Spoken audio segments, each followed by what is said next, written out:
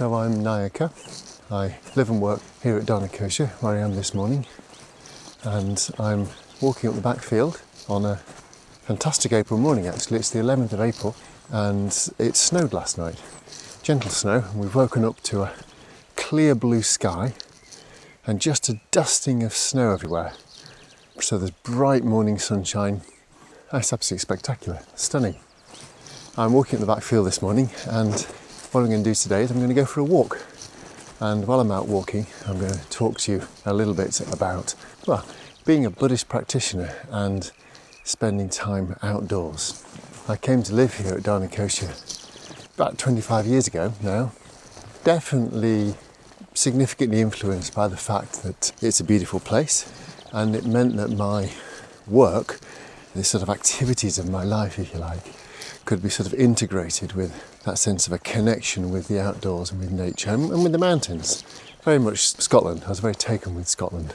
That sense of spaciousness, and it's not really wilderness, but it's a lot more wild than the average urban environment, let's put it that way.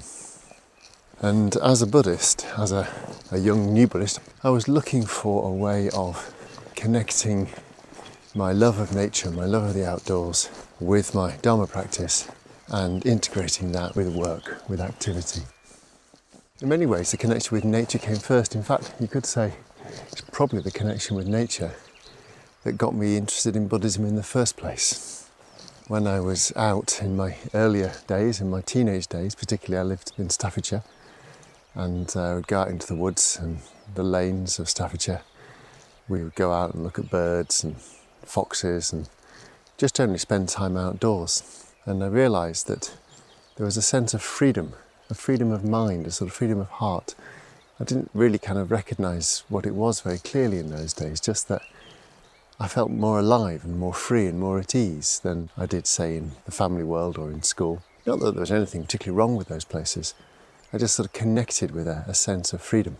And I went later on at university, and I went into science research work for a while after that.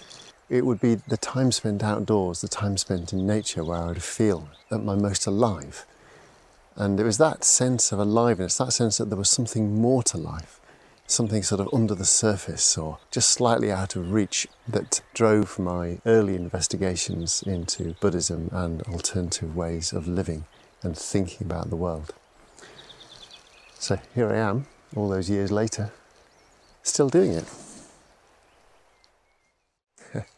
Just as I walk up the field here, there's a roe deer just run across in front of me. They're beautiful deers, the roe deer. We've got two species we see quite a lot here, the red deer and the roe deer. The roe deer are the smaller of the two. They tend to be slightly shyer, but yeah, they're lovely deer. So I'm a bit further up now, and you can probably hear the sound of the water. The burn that runs along the side of Dharma tumbles through a gorge, which is a rather spectacular place. The west of Scotland, of course, is famous for these tremendous gorges. The temperate rainforest, they sometimes talk about this sort of area as. And it does rain quite a lot, it's certainly true. So yes, I'm walking up through the woods here. What we have here is ancient Scots pine trees. They are all of the same age, which suggests that they were at one time planted, rather than being a completely natural Scots pine woodland. Some of you will know this area. It's above the top of the field. Very beautiful. And I say, even though it's almost certainly a planted environment, it feels so timeless.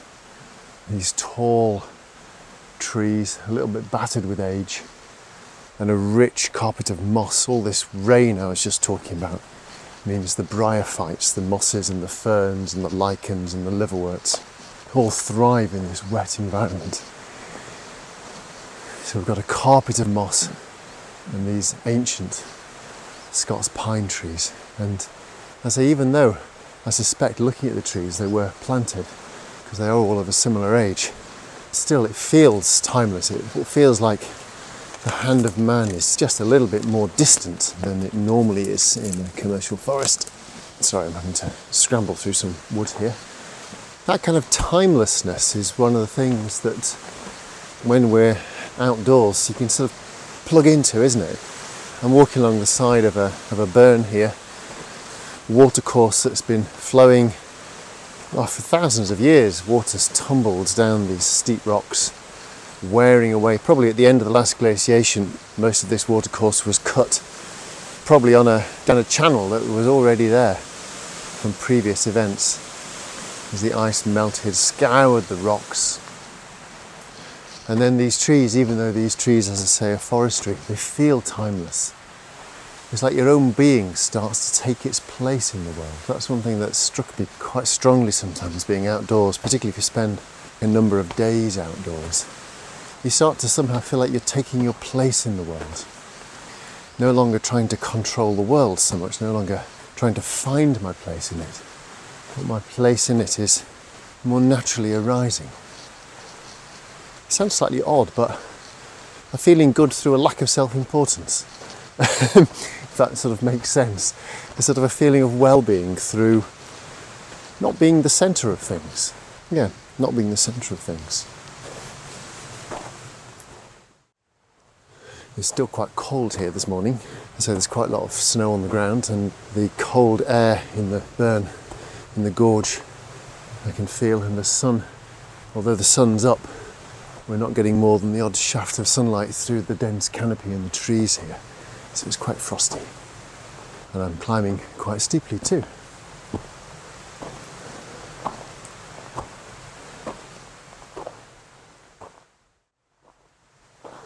So yeah, that strange sense of well-being that arises from letting go of a sense of self-importance. I talked about being sort of sensually, if you like, surrounded by the man-made environment, and how it feels different when you place yourself in a natural environment. Also, I live with my family. I work as the centre director at Dharma, so much of my time is spent in relationship with people where there's some kind of responsibility, some kind of duty, and this is generally a good thing, but I think it's helpful for the heart, helpful for the soul, so to speak, to have unconstrained time. So there's been a real story in my life, a real journey of trying to develop a relationship between the uncontained, uncontrolled, open time where my heart and mind can expand into the natural world, and I can sort of let go of a degree of self-preoccupation. And then what you might call healthy responsibility, a healthy opportunity, to give, and not to give service, but of all manner of ways, both to individuals and to the Dharma. So somewhere within those two paradigms of service and freedom, there's an opportunity for something greater to evolve. This bit's quite steep, so I'm going to have to turn off voice recording, otherwise all you'll hear is me scrambling around out of breath.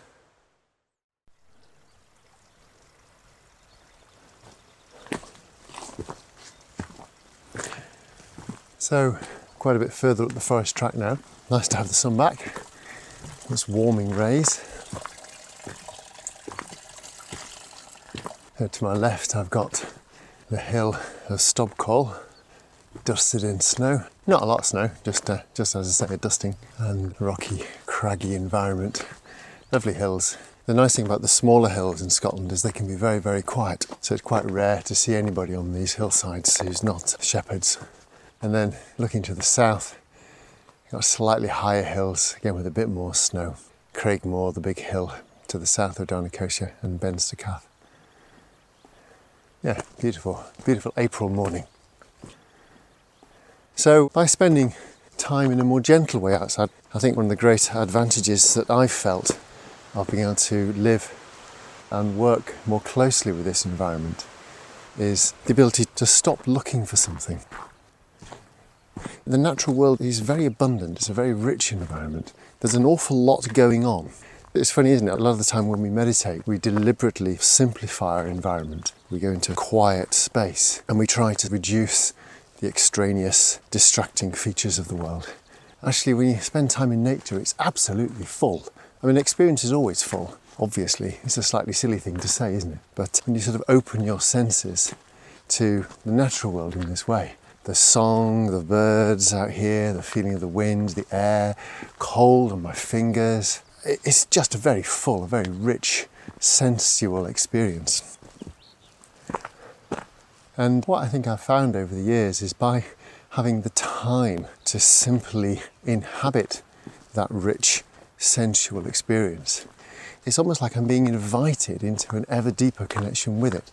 By stopping the looking, by stopping the trying to find something in it, it's as if the world around me invites me into a relationship with it. So the embodied experience of my own being can start to resonate with the world around me. It's as if I'm invited into it, as if something is calling my sense of self, my sense of my own being into relationship. That becomes what you might call a reciprocated relationship, where on the one hand I'm opening up to something, on the other hand it's calling me into relationship with it. It's a very gentle sort of way of being. I think I sort of first discovered this type of way of being probably most strongly in my 20s going camping. So I'd go off and camp in the hills, some of my little mountain tents. I'd be camping alone out in the mountaintops. And there's always a part of me wanted the best weather, I wanted the perfect view, the best sunrise, the best camp spot, always looking to optimise the experience. I think this is very human. We always look to optimise our experience. We always want a little bit more. And of course sometimes you go out, there was the time that you booked in the off work as it were, and you go out and you set your tent up and it just rains. And it's wet and it's cold and part of you's thinking, why am I here? It's wet, it's cold, it's miserable. But you are, and you're going to be there for a number of days. And at some point, that wanting part of the mind starts to ease, it starts to let go. That's certainly how I found it. That wanting part of the mind starts to soften. And then the next wave of weather becomes something to be receptive to. Suddenly this basic relationship with nature starts to change. And I'm no longer someone looking for something, and start to become somebody who's part of that world, who's immersed in it. So I start to feel much more deeply connected. Now the other thing that happens, of course, in those kind of conditions is there's very few people there. So that part of me that's relating to humans gets to sort of be dropped as well. So my own mind, my own being, my own heart mind, able to move more freely, if you like, able to move more freely in a world that is no longer about me seeking a particular experience. So the invitation, the world starts to invite connection, invite relationship. It's no longer based on what I want from it, quite so strongly.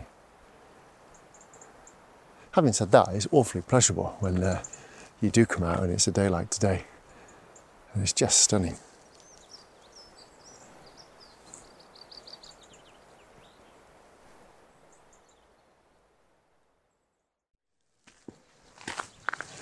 So when you start to accept the invitation of the land, feel its felt presence, start to sort of understand why so many cultures are animistic. As I think I said earlier on, I'm originally trained as a scientist. I'm definitely steeped in a more rationalistic Western culture.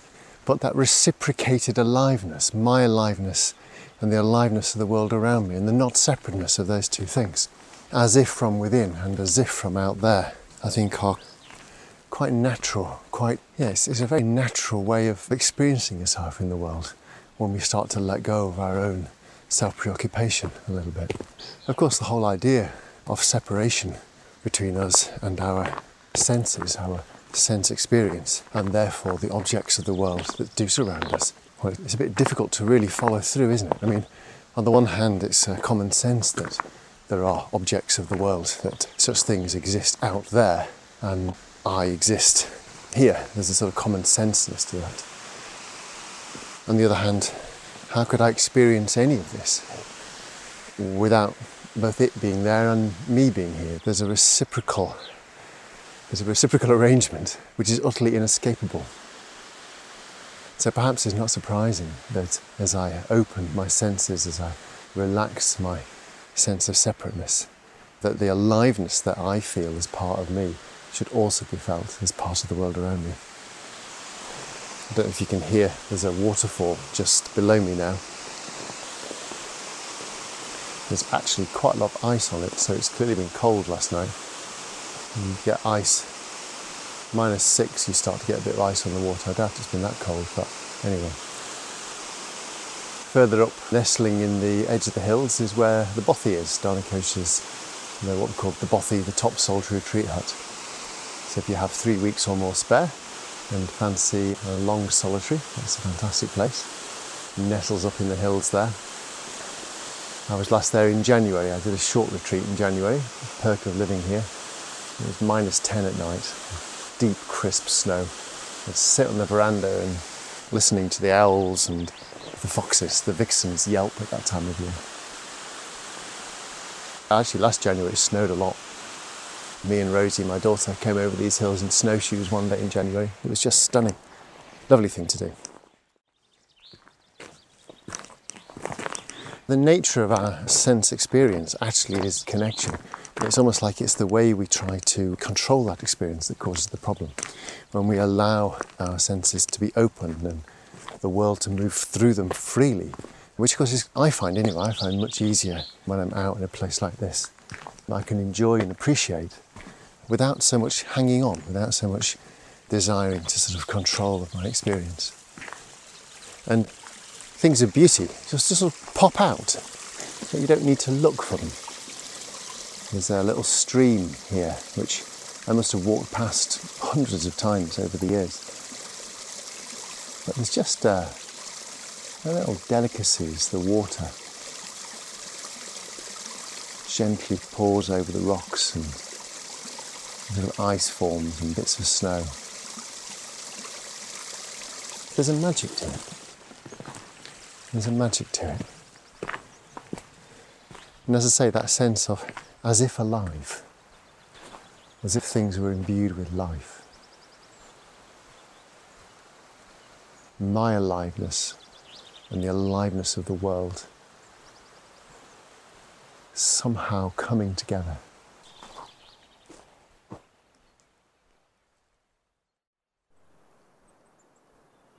So I've come up to the flank of Craig Vrach, which is the hill to the northeast of Dharmakosha. I've got the sun behind me and the expanse of the glen opening out in front of me, the still waters of Loch Foyle and the snow-dusted hills. And a completely blue sky. Just a gentle breeze up here, so I hope we don't get too much wind interference on my pickup. I tried doing one of these recordings about a week ago, but the whole thing got destroyed by wind interference, which is why I'm out this morning actually, because it's almost windless. I'm just picking up a bit of a breeze here.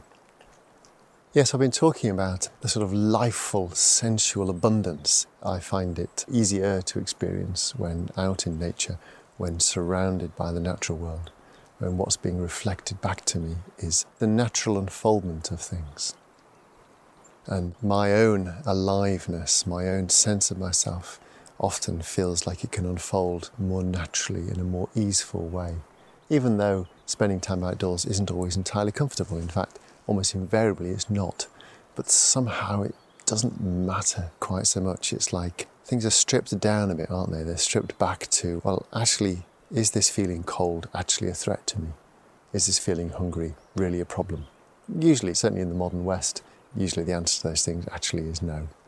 Obviously in the mountains you need to take sensible precautions, but even then, with management of risk, the fact of discomfort is no longer such a big deal. Having said that, I think Mokshadi is camping on one of the hilltops somewhere hereabouts, so she probably had -5 or -6 in her tent this morning if she camped at height. That is getting slightly chilly. Hopefully she's got a warm jacket. So anyway, this sensual abundance, this lifefulness. I mean, in Buddhism we talk a lot about impermanence, don't we? And I think one of the things I've started to find very, very enriching is that letting go into the unfoldment of sense experience is in itself a contemplation of impermanence. The world is constantly changing, experience is constantly moving, constantly alive. So that very lifefulness, that very sensual reciprocity that I was sort of talking about, is where impermanence is to be found. It's to be found in the emergence of the new as much as in the letting go of the old. In fact, it's in the letting go It's in the letting go that emergence happens. I remember a few years ago doing a solitary retreat. I'd gone to camp on the Cairngorm Plateau thinking that would be exciting and it would be a great place to spend some time. And it rained a lot. But as I left the mountains, having spent a week listening to the rain and contemplating or listening to the rushing of water, and I even spent a time contemplating how the rain was gradually eroding the mountains, and really started to immerse myself in impermanence at a very sensual level. And the love, the sense of joy and delight that arises in that is quite extraordinary. I still find that there's something I can plug into in impermanence as an emergent state when I allow my sense experience to unfold more naturally.